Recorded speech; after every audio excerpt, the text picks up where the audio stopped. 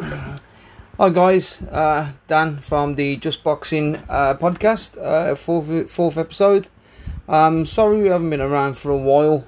We haven't been able to devote time to the podcast. We've had other things in the pipeline and been developing other stuff. One thing I will ask guys, we are changing over names. We're going from Just Boxing to Touch Gloves Boxing. Our Facebook page will be changing to Touch Gloves, so if you can all keep an eye out for that, give it a like, share, get the name out there, because we are trying to build big, with Touch Gloves Boxing.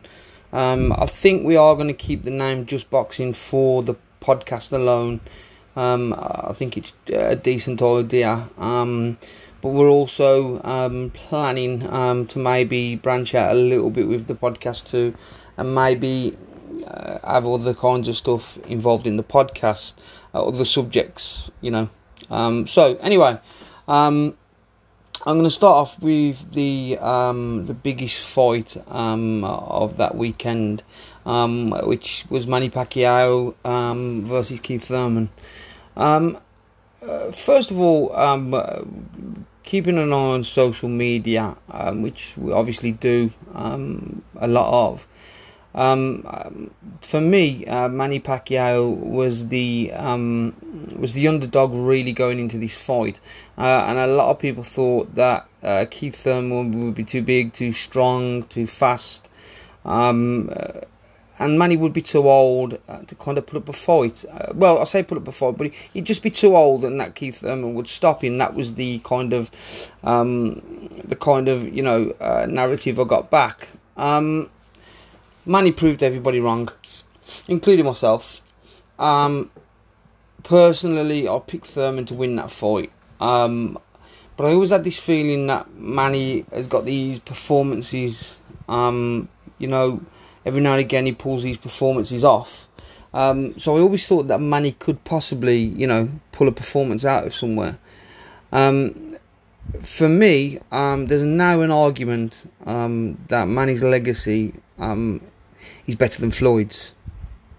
After that win the weekend, it also makes Floyd's win over Manny look better. Now, to be honest with you, I thought Floyd won that fight. I know there's a lot of people out there that dispute it and think Manny won or think it was a draw. It was closer than people made it out to be. People made it out to be this, total schooling, one-sided fight, and it just wasn't that. The CompuBox numbers was absolute horseshit. Manny landed a lot more than people like to make out, and people like to make out like Floyd, beat him with one hand tied behind his back, and that just wasn't the case. And I know Manny claims this injury, but I'm not really sure I kind of buy that kind of stuff.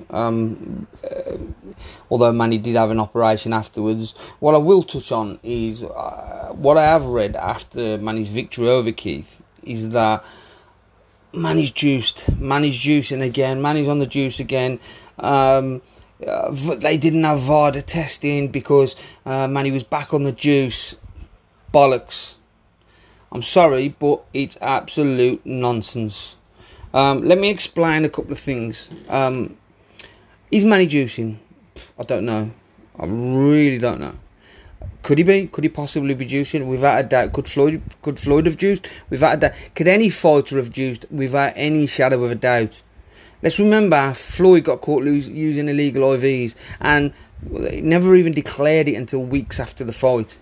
And that got swept all under the carpet. So, and there's only a couple of things that really IVs are used for. One is for rehydration. Well, let's get it right. Floyd's never really weighed more than 151, 152. So you're telling me he had to rehydrate 5 pounds? I mean, come on, let's be serious. The other one is for flushing PEDs out of the system. Now, Manny's had this thing follow him, ever since, well, as long as I can remember, that he's had this accusation that Manny's juicing, in my opinion, is he juicing? I don't want to say, I don't like to say, but I can't sit here and turn around and say, yes, Manny's juicing, because he's had, and I'm not saying tests can't be full, because they 100% can. It's not even debatable. They definitely can. Without any shadow of a doubt, they can 100% be fooled. But could, has Manny ever popped? No, he hasn't. He really hasn't popped. Manny, at no point has he ever popped dirty. So to sit here and say Manny's definitely juicing, he's wrong. But then there's the accusation. Yes, but hang on a minute. Manny has come from 105 and he's now a welterweight, and he was carried his power up and he was knocking out welterweights. Yeah, I suppose there is that argument, but let's look at Manny's career. Manny started boxing, 16 years of age, as a skinny little dude. I mean, a skinny little kid. Now, as people get older, they naturally put weight on anyway. They naturally tend to beef out. Now, for me, when you look at Manny's early career, he moved through the weight classes quite slowly. Well, I say quite slowly. He moved through them gradually, and as he got older and put a little bit more weight on, he kind of grew into each weight division. Now, when he fought Oscar De La Hoya, he kind of jumped 2 weight classes to fight welterweight. Now, I remember that fight clearly, like it was yesterday, because not many people gave Manny a chance. Most people said, a good big one always beats a good little one. So most people thought that Oscar would beat Manny. I was one of the guys that didn't. I thought Manny would beat Oscar De La Hoya, just for the fact when I seen him on the scales, he looked like a skeleton, and that made me think straight away. But the way it wasn't just it was the way Manny took him apart. He systematically beat the brakes off him, kind of thing. But again, Oscar was weight drained, so that could have 100% had something to do with Oscar's performance. So it wasn't just Manny being this monster all of a sudden. He was fighting a guy that was weight drained. Now, knockouts didn't always come for Manny. Josh Clottey, Mosley, although he dropped Mosley. So he wasn't, this systematic beast that always knocked people out. But at certain weight classes he tended to. I mean, when he got in with Cotto, if I remember rightly, Cotto was a catch weight, but only 145. See, for me, Manny's best weight was always around 140. I think 147 he was slightly small, because he's quite a small dude. I think he's only about 5'5". He's not very tall.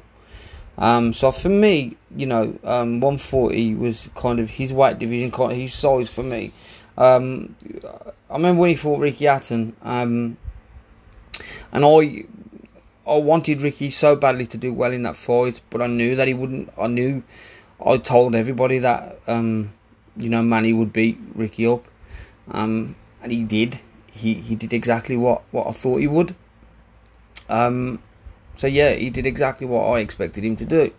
So for me, that was round about Manny's best weight class. And remember, Ricky had never been stopped at 140 either. And Manny, wiped him out cold. So, going on from there, the accusation of juice. Remember this: you can stand accusing a fighter of juicing all you like, but until they actually pop positive, you cannot write off the legacy and put it down to juice. It's just not fair. It's like me turning around and saying, Sam Langford was a Juice head. His whole legacy is down to that. Listen, Juice doesn't give you skills either. Let's remember that. It might give you, other stuff, but it doesn't in no way gives you skills. So, what a performance against them, and it was, an excellent performance. And I don't even think it was a split decision personally. I think it should have been a unanimous decision. I think Manny won clearly. I don't even think it was, really a close fight. So yeah, I thought Manny turned back the years. One other thing that kind of stood out for me was that Floyd was ringside watching the fight, and since the fight, Floyd has kind of been posting stuff on Instagram and on Facebook about Manny. Manny's responded in saying, let's get the rematch on. It kind of makes me feel that, are they trying to build for a rematch? Now, for me, a rematch would be a real bad idea for Floyd. I really do believe it's a bad idea for Floyd, and I'll tell you exactly why. Before Floyd retired, he already looked like he was starting to slip. Against Maidana, he looked poor. His feet were slow. One of the things he tried to do was counter off the ropes, and it just didn't work in that first fight. In the second fight, he tried not to let his back touch the ropes and fought Maidana that way. And yeah, it beat him easier the second time. But at the same time, it was still a tough fight for him. Floyd of a few years before would have schooled Maidana and would have made that fight much, much easier, without a doubt. So for me, Floyd was already starting to slip in. He was already starting to slip. And let's be honest, I know we say, Floyd waited on Manny, which he did. There's no two ways about it. A lot of people like to say, it was test. Manny didn't want to test. Manny agreed to testing in 2010. It's a fact. There's no two ways about it. Manny agreed to testing. Floyd made some stupid offers. I think one of the offers was $40 million for a $500 million fight. I'm sorry, but those are for me are they're not offers. They're just designed at making it look like the other fighter is refusing the fight, when in reality you're offering them a throwaway offer. So I suppose there is blame attached to both sides, but more so Floyd. In terms of Floyd, when Floyd was ready to make that fight, he made that fight, and there's no two ways about it. Do I want to see a rematch? Not really, but I'd watch it without a doubt. I'd watch it definitely, because Floyd being off the last few years. Let's be honest now. Floyd hasn't been in with a real boxer for 4 years now. And against Berto was, he wasn't the greatest opponent. So, that being said, Floyd hasn't been in with a real boxer for 4 years. Since then, he's allowed himself to slip a little, as in terms of keeping fit. Because against McGregor, he didn't look in perfect shape like he usually does. He looked slow a little bit as well. And then when he came in the ring against, I forget the dude's name, the little Chinese kickboxer, Floyd came in with a bloody beer belly, for God's sake. And Floyd, let's have it right. Floyd's been living the nice life. Now, for Floyd, at 43 years of age, to now turn all that around, that party and all the rest of it that he's been doing, to try and get fit again, and I mean, elite level athlete fit, is a big ask. And it kind of for me, puts the emphasis in the favouritism for Manny to win that fight. So I don't know whether Floyd would risk his perfect record to come back after this many years, but Floyd likes his money, and that fight generates money no matter what. Having watched Manny against Thurman, I'm fully convinced that he should stay the hell away from Spence, and probably stay away from Crawford. Although I think Crawford, I think Spence is the meaner dog out the two guys. And I'm not saying Crawford doesn't have any dog in him, because he 100% does. But I think Spence has shown that when he needs to box, he can box. I mean, he against Mikey Garcia barely got out of first gear, and he controlled him and boxed his head off. Now, people are saying, "Oh, but he didn't stop Garcia," because Garcia didn't want to be stopped. All Garcia wanted to do was survive. He literally didn't win a round. He literally, curled up in a shell and did everything he could not to get stopped. Now, when you've got a fighter that won't engage, ask anybody who's been in the ring, or ask anyone that's been in the ring. When a fighter won't engage, it makes it so much tougher. It really does. So I don't take that much away from Spence not stopping him there. So for me, Spence is the meaner of the two, and I'd keep Manny well away from that fight, and probably the Crawford fight too. But I kind of see this Floyd fight building a little bit. For me, unless that Floyd fight does happen, I think Manny's legacy, can it get any better? Probably not. The only way it could get better is if he did go and fight Crawford and beat Crawford, or he went and fought Spence and beat Spence. But I just can't see that happening. I can't see Manny being able to do that. But for me now, in an all-time great list, Manny goes one place above Floyd after this win. Now, I'm going to get a lot of people, especially Floyd fans, that are going to, no way, Floyd beat Manny. Listen, one fight does not define the legacy. So one loss against Floyd does not define Manny's legacy. Now, Manny's resume as a whole is better than Floyd's. That's not even debatable. He has a better resume than Floyd overall. Floyd, yeah, is undefeated, but Floyd tended to stay away from big risks, especially when Floyd became money. When he became Money Mayweather, he didn't want to lose, that undefeated zero, and he protected it a little bit. Floyd's resume could have been so much better than it is. But for me, Manny, he's just got that slight better legacy now. So I'd put Manny above Floyd in an all-time great list. And for me, Manny is probably the best of our generation, as in terms of what he's done and what he's accomplished. Is he a better fighter than Floyd? Based on the fight they had, probably not. But again, you can only take so much from that fight, because neither guy were at their best. Now, if both guys were at the best and Floyd would have won that fight, then you could have said Floyd is by far the superior fighter. But not when both guys are past the best. But that's kind of it now. I don't want to be going round and round in circles and over the same subject. I've kind of, put what we think of Manny now to bed, and the performance that he did, that he accomplished against Keith Thurman. One of the fights that I do want to slightly quickly talk about before the podcast ends is Spence Porter, which has been made.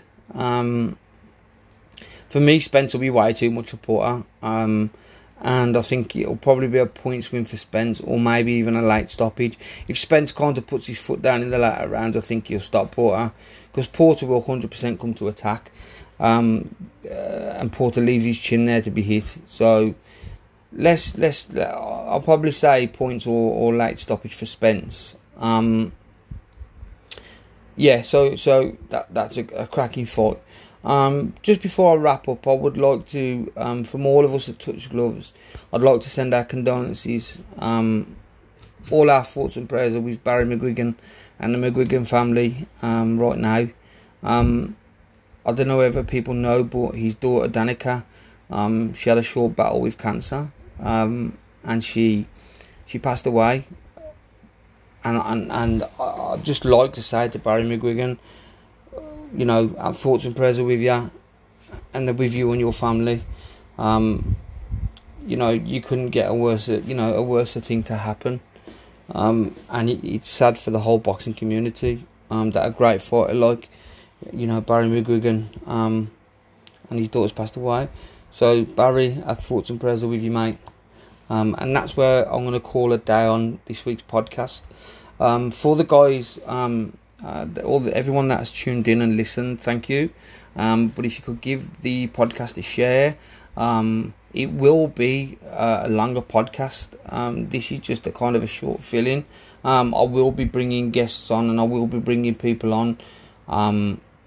We will be having bigger discussions and better discussions. And we won't be just doing boxing either. We might even, kind of spread out into other subjects too. So thank you guys for tuning in. Like I say, if you can like, share, and get it all out there for us, it'd be really great. Thank you, Dan from Touch Gloves Boxing, and Just Boxing out.